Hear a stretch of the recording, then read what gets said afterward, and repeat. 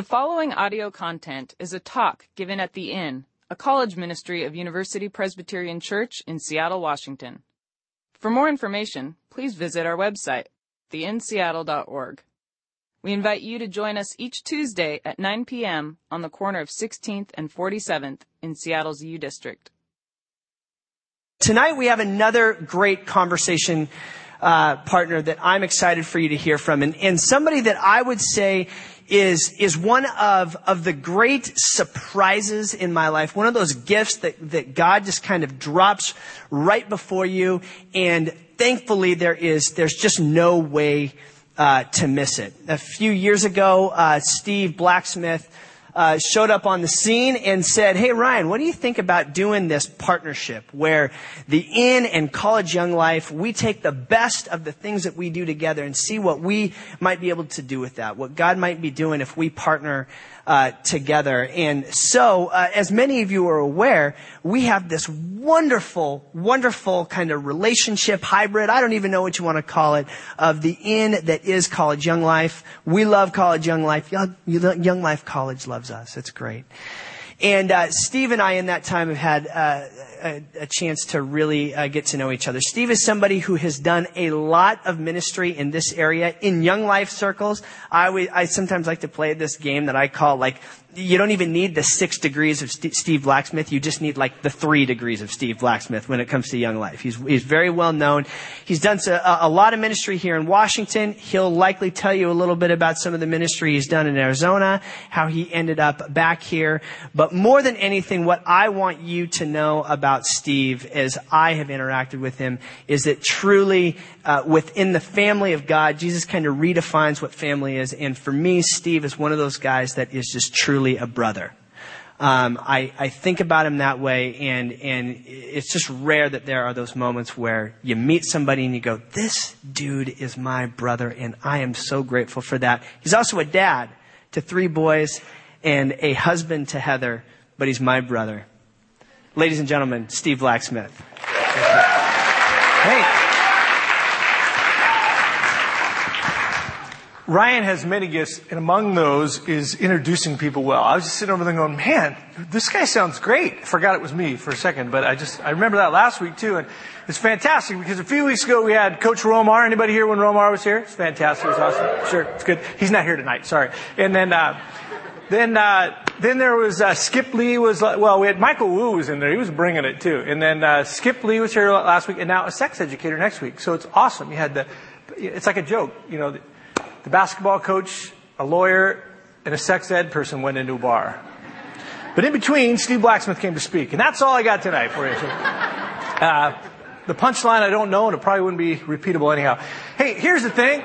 Tonight is a wonderful opportunity to continue in this discussion. What am I supposed to do with my life? Where do I go from here? And I'm going to take it from a little bit of a different angle as someone who has often, I don't want to say often, I'm all grown up now and I'm a big boy and all that kind of stuff, but who many times in my life has found myself where I would say, no, I'm not.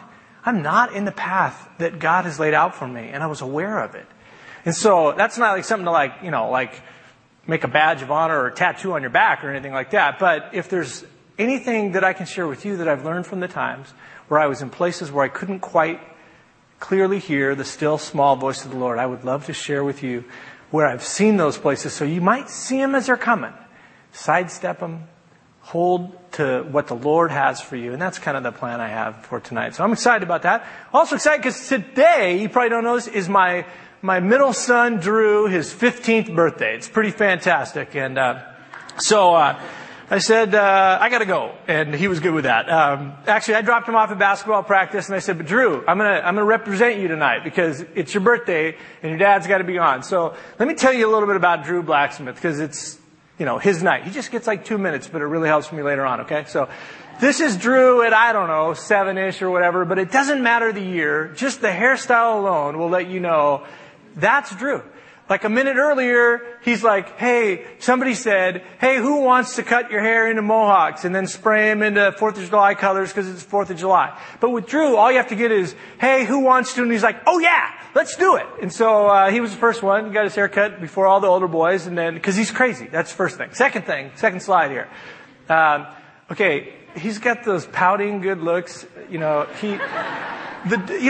My kids have to be my friend on Facebook, and because there's bad stuff out there. It turns out they tell me, Dad, you're one of the bad things out there. You're a creeper, all right? And not in a creeper way, but in the way it's sort of like, Dad, you can't step into a conversation and say, hey, how was your trip to Hawaii? When the only way you know they went to Hawaii is they posted pictures.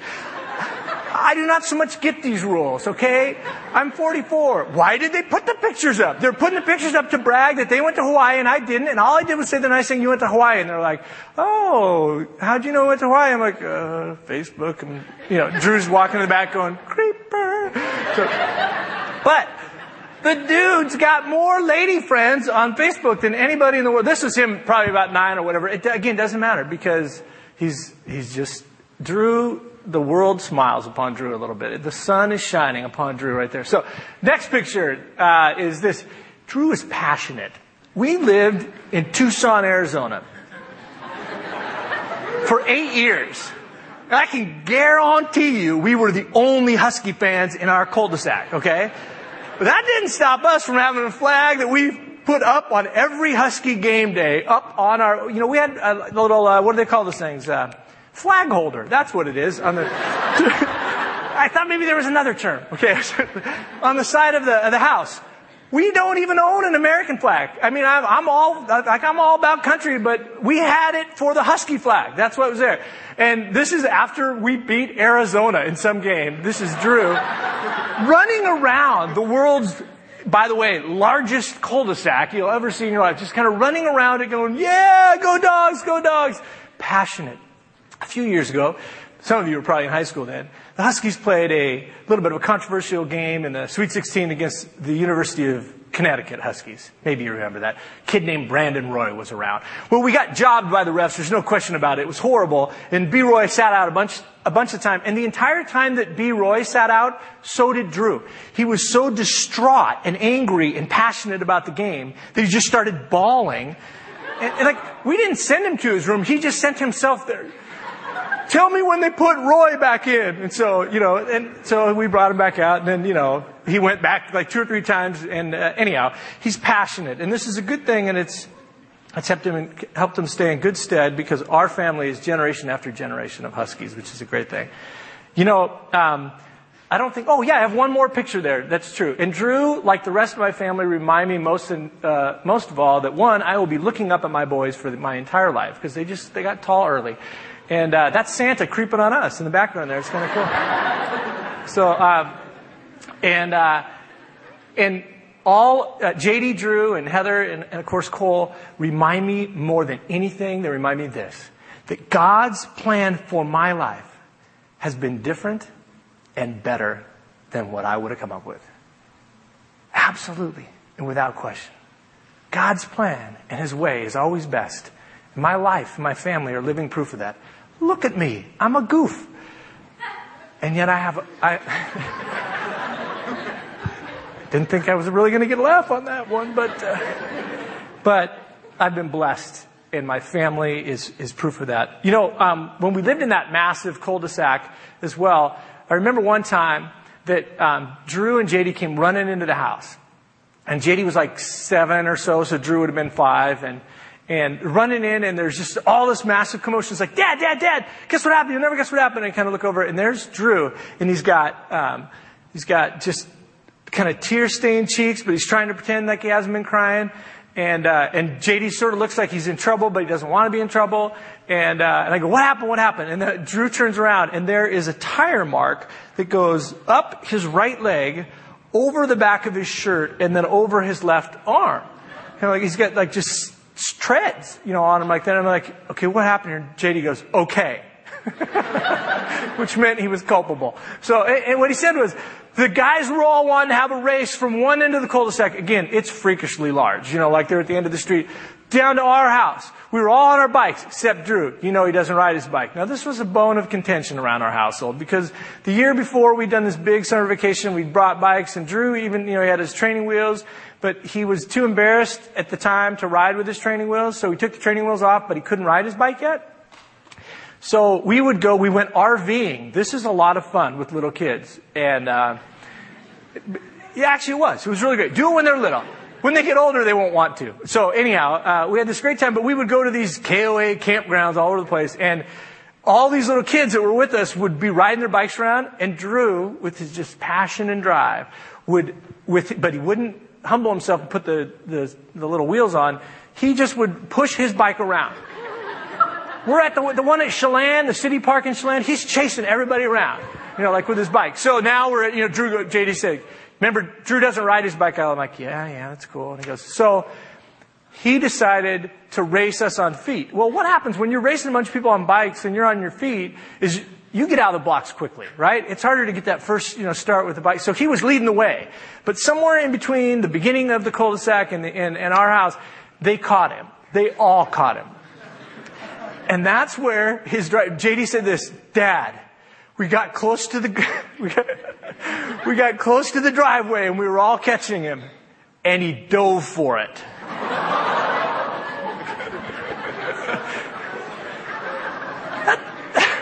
Cement is like 115 degrees, and he dove across it, and there was like a little gravel on the road, so I guess he slid, and then they rode over him. At which point I said to JD, why didn't you stop? And he goes, Drew, I figured he was okay, and I kind of wanted to win. So this is my life. It's a great thing. And then JD gives me one last line that he goes, I'm thinking it's time for Drew to learn how to ride a bike. And so we got right after that. But you know what? When my kids were little, and I remember teaching them how to ride a bike, and I don't know if you remember learning how to ride a bike. You'll never forget it, they tell me. But here's the great thing is, when it all boils down to it, learning how to ride a bike is all about trust. It's trust in your little legs that they can go fast enough, and that your shaky arms will hold on, and that the helmet that your mom or dad put on will really protect your melon if you fall, and that however many other pads they put on you in this sissified world that we live in now, you're just coated in pads. You can't even move. But at the end of the day, it comes down to trust that those things will work, but more than anything, that the hand of whoever it is that was holding on to the seat for you was there. And that they would know when you were ready, when it was okay to let go. And also that they would know that even when they did let go, that they should stay pretty near, so that when you start to get a little bit shaky, they can right the ship. They would encourage you and give you the push. They would stabilize you when you got a little shaky. And they would watch you succeed. That's what riding a bike's all about. It takes trust. And similarly, it takes trust placed in the right position to open up our world in a lot of different ways as we grow up. Because we trust mom and dad to give us the push on the bike, a whole new world opened up. The one where we could ride farther than we could see our house anymore, and they had to yell more at us to get us back home. The one where, for my kids, it opened up a world of scrapes and cuts, and as they used to call them, bleeds. I got a bleed. Super. It opened up the opportunity to begin to explore, leaving them with the question, where am I supposed to go from here? It's the same question we ask at the end of high school, at the end of college, a bunch of different times in your career. Where am I supposed to go from here? And I think that trust is a big deal when you're learning to ride a bike, but it's even a bigger deal when you're trying to figure out how to follow God's plan. Who do you trust with your life? I mean really trust. Because I think we only mostly trust God with all of our heart. There may be somebody here tonight that says, I don't trust any. I trust me with my life. I understand that. But I would just really, really hope that at some point you would get a good look at Jesus Christ and let him get a really good look at you. Hear what he has to say about your condition. Because I think he's trustworthy. And if we place our trust and hope in Jesus Christ, a whole new world opens up. Now, what that world looks like for you is different than what it looks like for me. What it looks like for Lorenzo Romar and Skip Lee and Annika Leiter and Michael Wu is different than what it looks like for me.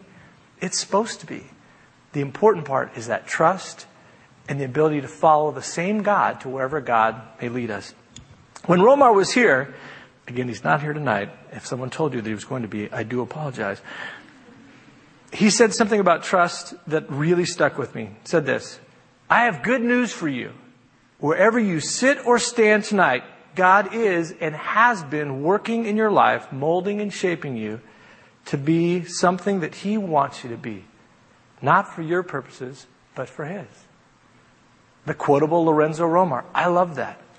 And I think it's true. As I look back in my life, I can see the places where God's hand was all over me. I can look at the path that I've taken and just see the fingerprints of God all over it. On many different places in my life, I can see that. But to be honest, as opposed to lying to you, when I look back at the actual living of it in real time, there was a bunch of that life that I spent stumbling, maybe forward, but stumbling towards God at best. I felt like I was a little bit on the outside of the plan that God had for me. Sometimes perhaps it was because God wasn't willing to just show me what was next. He had some other purpose for me to walk through whatever I was walking through. But again, there were other times when I would have to say that it was because I'd actively turned away from God. I'd found myself in the places where it's the hardest to hear the still small voice of the Lord. So as we continue tonight in our series, What Am I Supposed to Do with My Life? I'm going to bring a little bit of a hybrid here.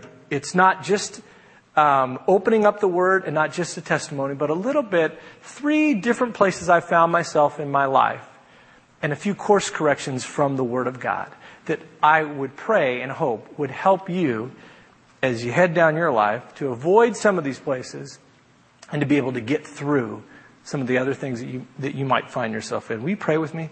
God, I'm grateful that you have given me a life that I do not deserve. I am so grateful to receive it. There's not one good thing in my life that's here because of me. That there's a lot of good. I'm so thankful, hopeful, and look forward to the things that you have for me because I have seen your faithfulness in my life. I've also seen you there when I was looking the other way. Thank you for not leaving me. Thanks for staying with me and being faithful to me when I was not faithful to you. Jesus, help us as we look at your word tonight. And as I talk about some true life situations that I've been in, that by your Spirit you would just connect with each and every person so that they could see at least one time a place where they've been similar, or maybe if they're in a place like that now, that they would have hope that you are not unaware of their situation and you get the last word. In Jesus' name, amen. The first place that I found myself is a really strange place. Matter of fact, I have a picture for you right here. That is the pit at Oregon. Isn't it a horrible place? It's awful. Like, if you look up there, could you ever hear the voice of God while you were in the pit? This is a theological question that somebody needs to answer. Like, look, there's the one guy, he's kind of got his hand up like this. He's saying, God, I can't hear you. I'm in the pit. And then there's the dude with the mask on, and he's got to be one of Satan's little helpers. And so that's a bad place right there. It's where the U of O used to play basketball. They still claim it. They still say, we still have the pit, but now it's the Matthew Knight Deep in the Woods of Satan Arena. And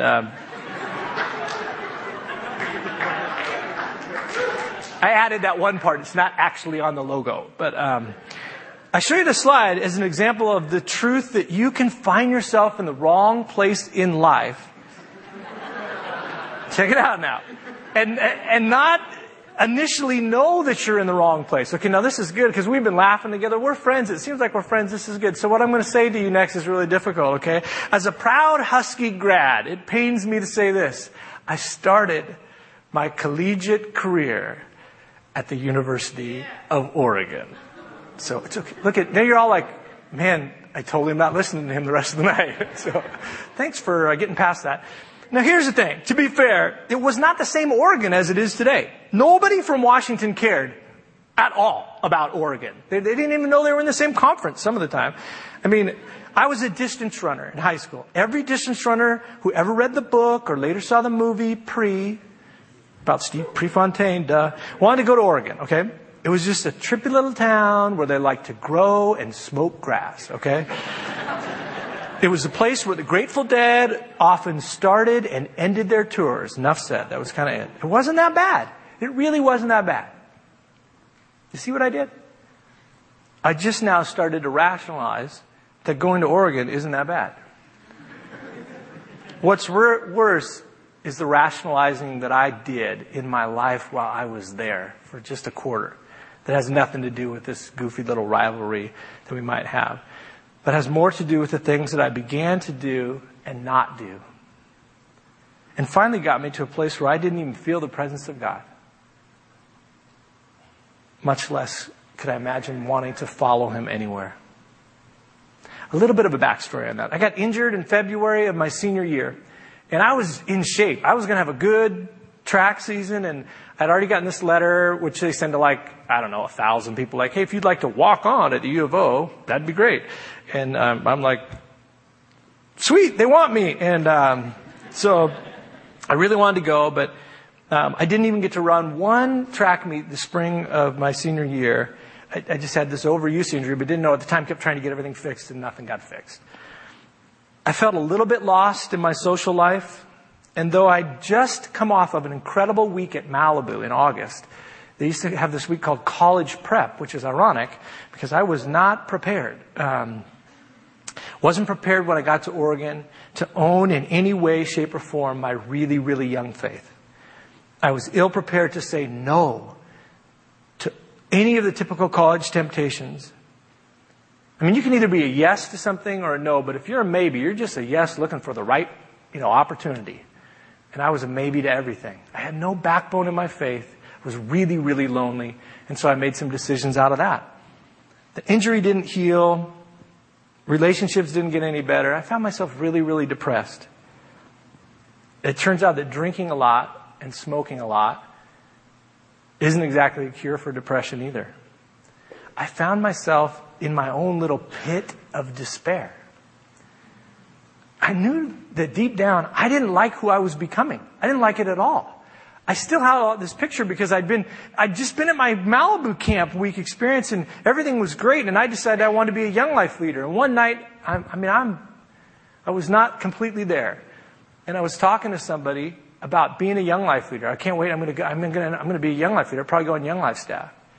I'll never forget, even in the midst of kind of being hazy, having this person say to me, dude, you're kind of a pseudo drug dealer. I don't think they let those people be Young Life leaders. I remember running up to my room and just thinking, who am I? I know this. I believe in God, but I don't feel him at all. Where did God go? Turns out God hadn't gone anywhere. I had gone somewhere. I'd looked the other way. I'd filled my life with things other than what God had for me. The things that I now tell graduating high school seniors to do as they head into their freshman year, I did the exact opposite of all those things, which is why I have a good list to tell people. It's like, here's one, don't do that, do the other.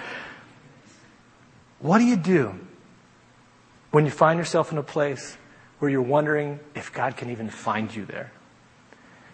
You ever feel even just a little bit of that? Have any of these thoughts ever crossed your mind? How did I get here? Or, I feel so ashamed. I can't believe that I did fill in the blank. I feel so lost.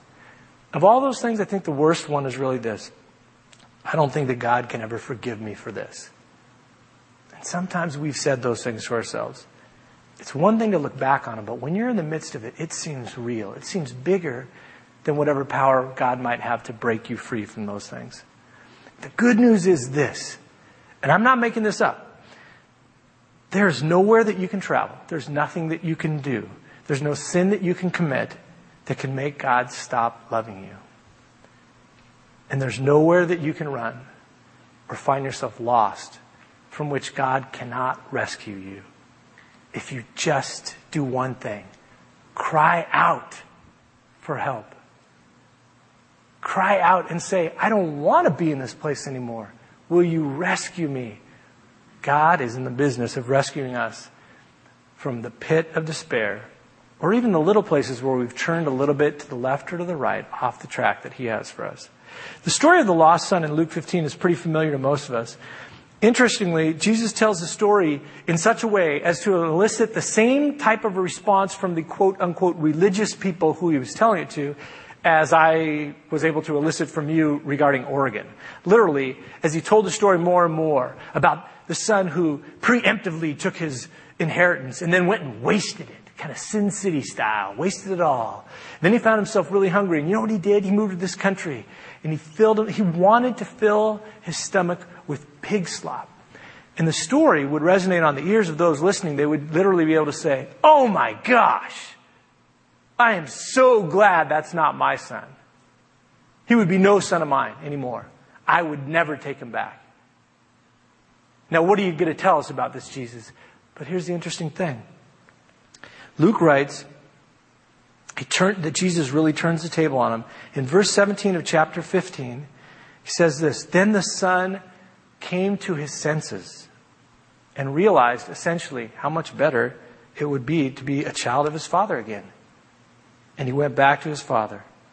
That part makes sense. He should be ashamed. I've been there.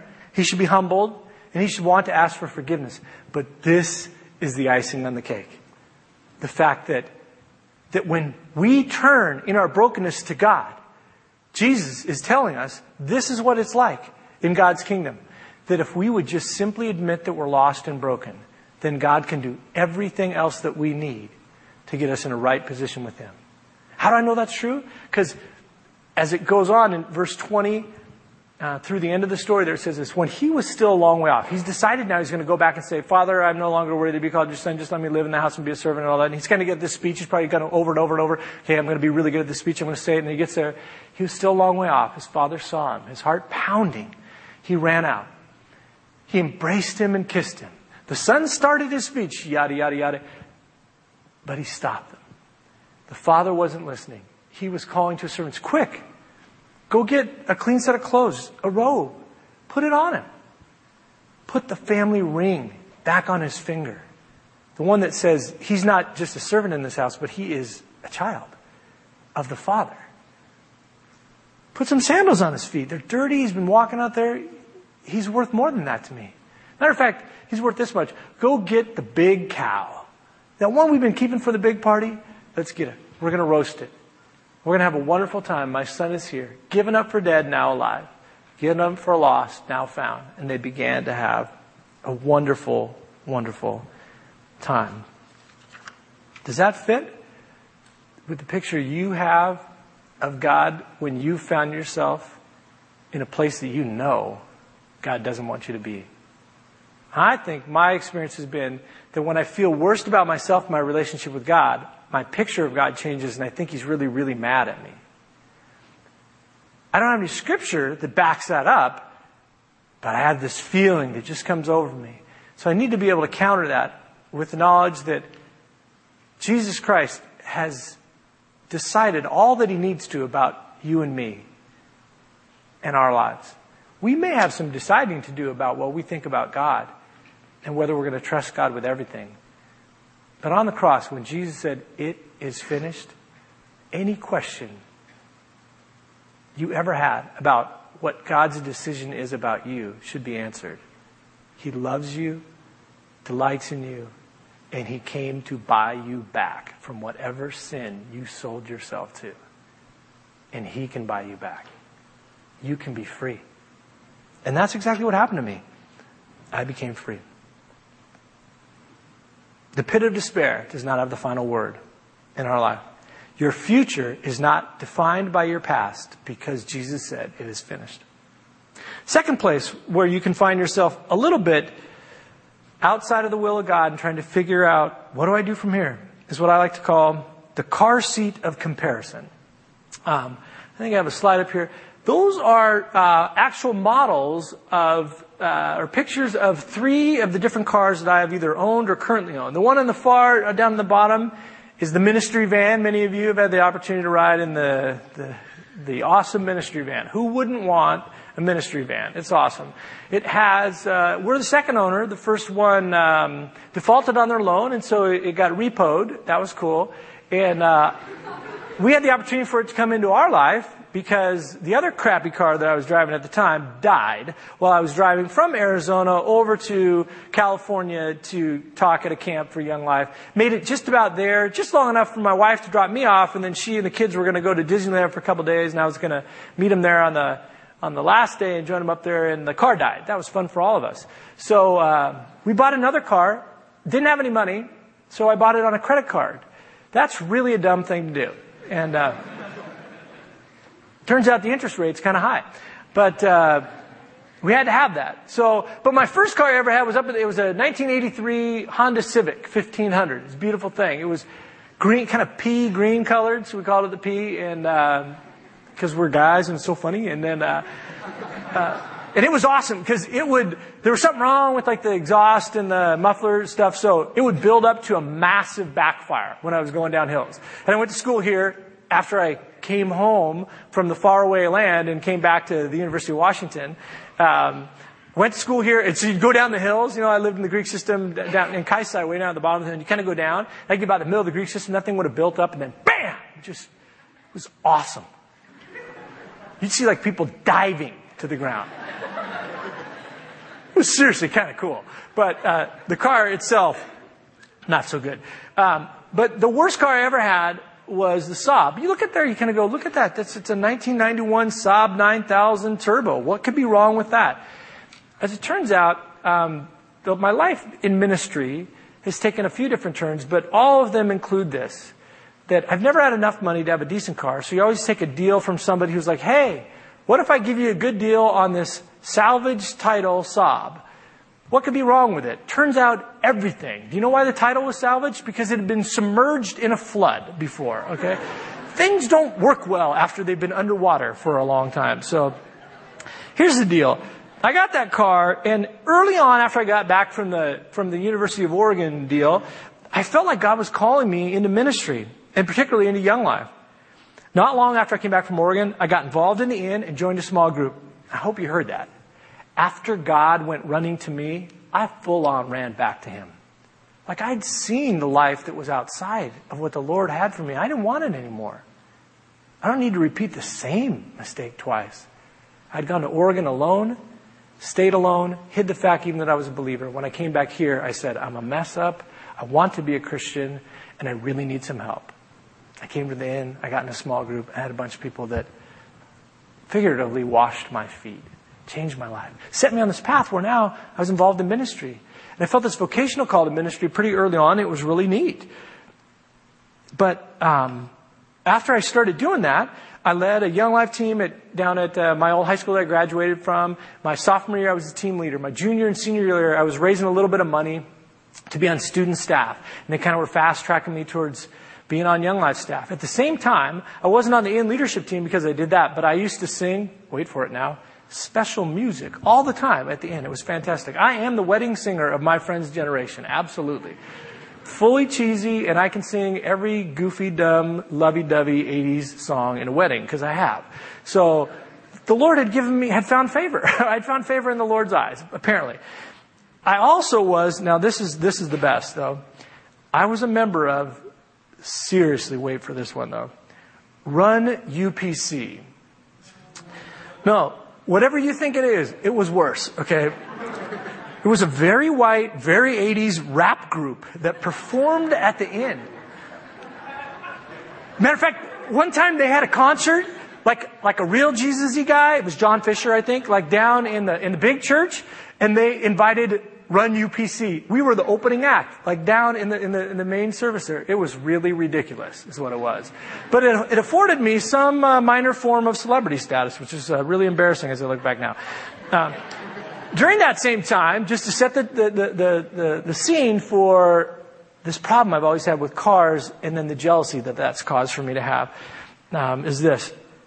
I met my girlfriend, my best friend, who became my wife at Work Week at Malibu, way back before we even called it Spouse Quest. I was an English major. I actually enjoyed my classes. And when I wasn't hanging out with high school students or kind of around Green Lake catching some rays. It used to actually be sunny in the spring back then. That was kind of cool. The point is this. I had a great life. And it was a great fit for me, and God knew it. Here's the deal. It wasn't this drudgery of figuring out how do I stay in God's will. It was resist the stuff that you know is not for you and then let God just open up some doors and walk through them. Skip Lee talked about that last week. He said, you can't go wrong. Just move forward, following after God, and watch what He opens up for you. Well, He opened up a life that was really awesome and a good fit for me, but I had a crappy car. But so did everybody else. Then we went on Young Life staff. My friends got real jobs, and I still had a great life, but a crappy car. And their cars got better. I began to suddenly wish that I had their cars. I wondered sometimes if it wouldn't be easier if I even had their life. In all these little pictures that I had, it was my same wife, my same kids, my same joy that I had sharing the gospel with people. I didn't want to switch any of that stuff. I just wanted some of their stuff.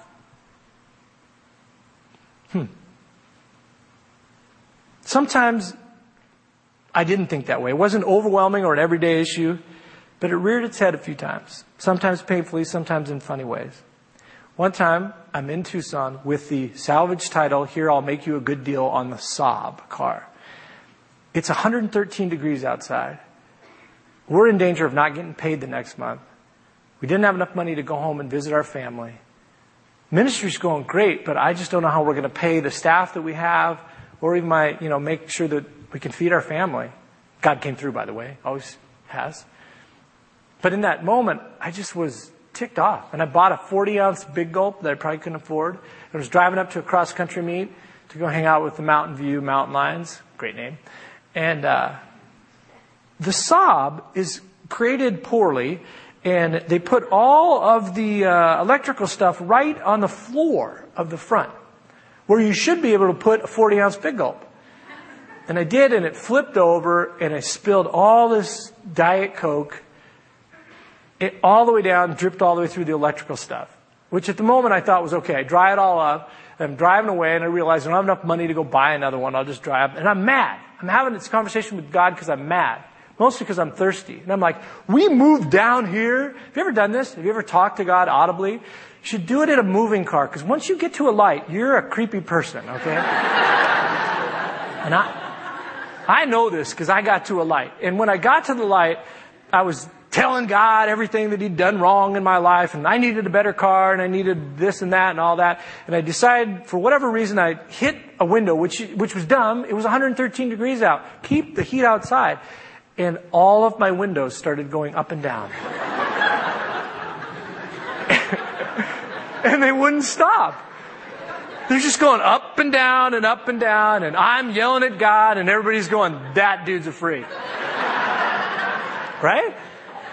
But as crazy as it must have appeared for the people next to me, what do you think it looked like to God?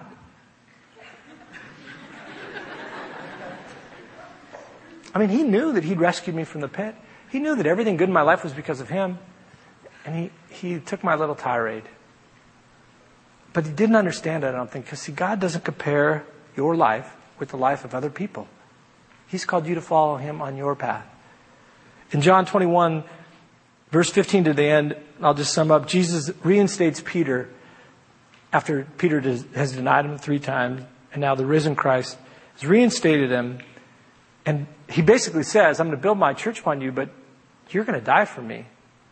And Peter looks over at John and he says, what about him? Awesome answer. Jesus says this, if I want him to remain alive until I return, not that he did, it wasn't the point at all. But if I do want that, what is that to you? You must follow me. That's what God's saying to us. He's got a great plan for you. But it's your plan.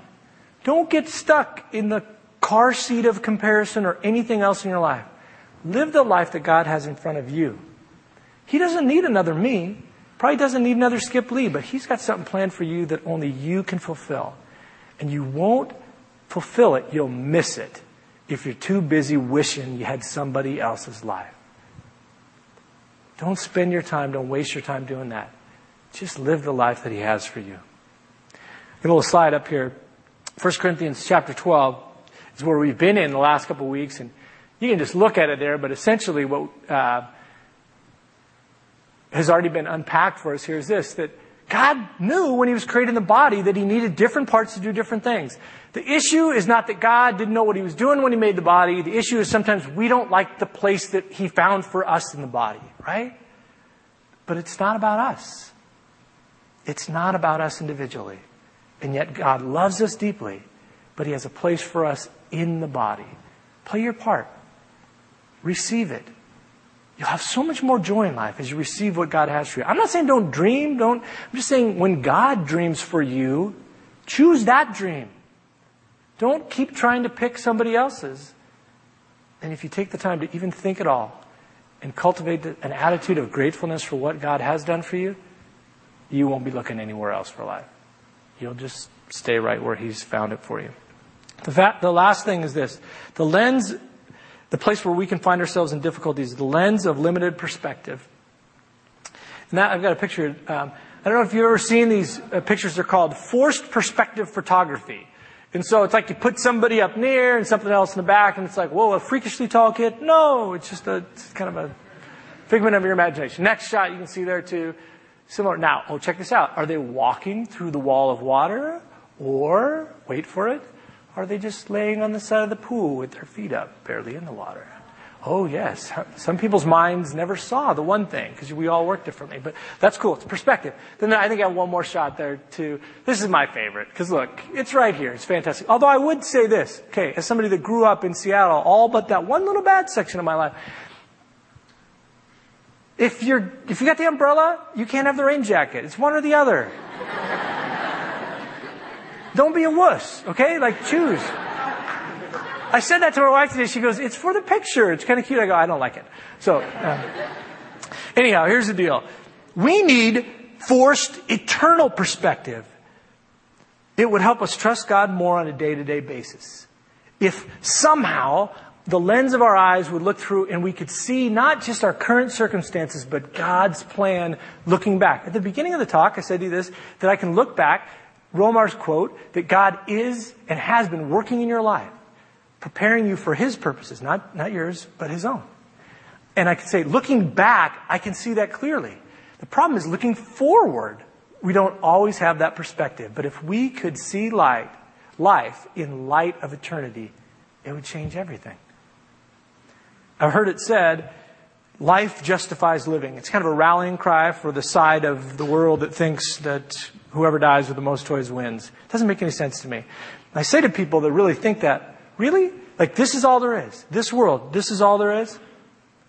What do you say then to, well, I have two friends that have Down syndrome boys, and their boys are now 5 and 7. And they're the joy of their life, but they're also a massive challenge in their life. And more than that, their lives will be challenged. From here until this side of eternity ends for them, is this all there is? What do you say to my good friend Pat, who a number of years ago was driving out to speak and tell kids about Jesus Christ at a camp? As he was driving out to the camp, a drunk driver drifted across the road. And just like that, 2 of his little girls were gone. Taken. While he was serving the God of the universe. What do you say to him about this life? It's just the reward in and of itself. Even in the good things in life, if we stop for just a moment, we have to realize that they're just a little bit of a shadow of what God has going on for us that's so much better than this. There's hope for you if you can keep eternal perspective and know this. This is not all there is. It's not all there is. I've got a slide here that has a passage of Scripture that says this. We don't lose heart, though outwardly we're wasting away. Inwardly we're being renewed every day. Our light and momentary troubles. Really? Losing like your child? Being struck down with something in your life? Losing your home? Losing all the money you've had in the world? They don't seem light and momentary unless there's something more than this, which the passage continues. We fix our eyes not on what we can see, but what we can't. What we see is temporary, but what's unseen is eternal. God has something more for us. More for us than what we can see right now. As you look at the choices in front of you, your major, your job, your career, it's helpful to keep perspective. Census statistics tell us that you'll probably move 8 to 10 times in your life. What does that leave you with the friends that you have right now? You'll probably change jobs 6 to 9 times in your life. They can't decide if it's a career or a job. It's just people are switching things, chasing after another dollar or because they don't have any job anymore. Massive amounts of change that are to come, not right in your situation right now. It allows you to say, look, pick a major. Pick wrong. Big deal. Study something you want. Study what you think the Lord might be calling you to. And if you're not sure, just be a good student at whatever you're studying. And that'll give you the opportunity to study something else. Choose wisely in the whole relationship area. I always say this. Go ahead, date somebody that likes Jesus. Marry somebody who loves Jesus. It'll make all the difference in your life. But other than that, if God calls you to marriage and to family, then all the other stuff's just kind of gravy. If God calls you and your life does not include that, again, you won't say that it was your job or your car that defined who you are. It'll be the relationships that God brings into your life, whether they're your family or the family that you create around you. God's way is best. His perspective is eternal, looks beyond where we are right now. And that gives me freedom to mess up, not in the way of going to Oregon again, but to risk more, to love more. If I really believed and had God's eternal perspective, I would laugh more and probably cry more every day. I would certainly love more, and I'd be afraid less. That's what I want in life. That's what I'd love to have for you. 3 things to close. You are not lost in the pit. He is with you. If you're there tonight, He is there with you. Only He can comfort you. He can rescue you. And He longs to lift you up from the pit of despair. Second thing, you are no fool to follow the path that God lays out for you. Not looking to the left or to the right, recognizing His way is best. And finally, you're not done being made into His likeness. He will change you. And ultimately, He'll bring you home. For you're His. That is His will for you. Thank you, Jesus, that has been your will for me. Let's pray. God, thank you for tonight and the chance to be together and open up your word, but also it's hard for me as I think about just the things I've shared of my life, except for I know this, that they don't define me. And as I look forward to the things that you have for me, I'm certain of this. You are trustworthy. You get the final word. Life is found in you and defined by you. I look forward to the plans that you have for me and the plans that you have for my friends here tonight. Give them a greater degree of hope and trust in you, eternal perspective, and the ability to not compare their life to somebody else's. Give them joy along the way, I pray. In Jesus' name.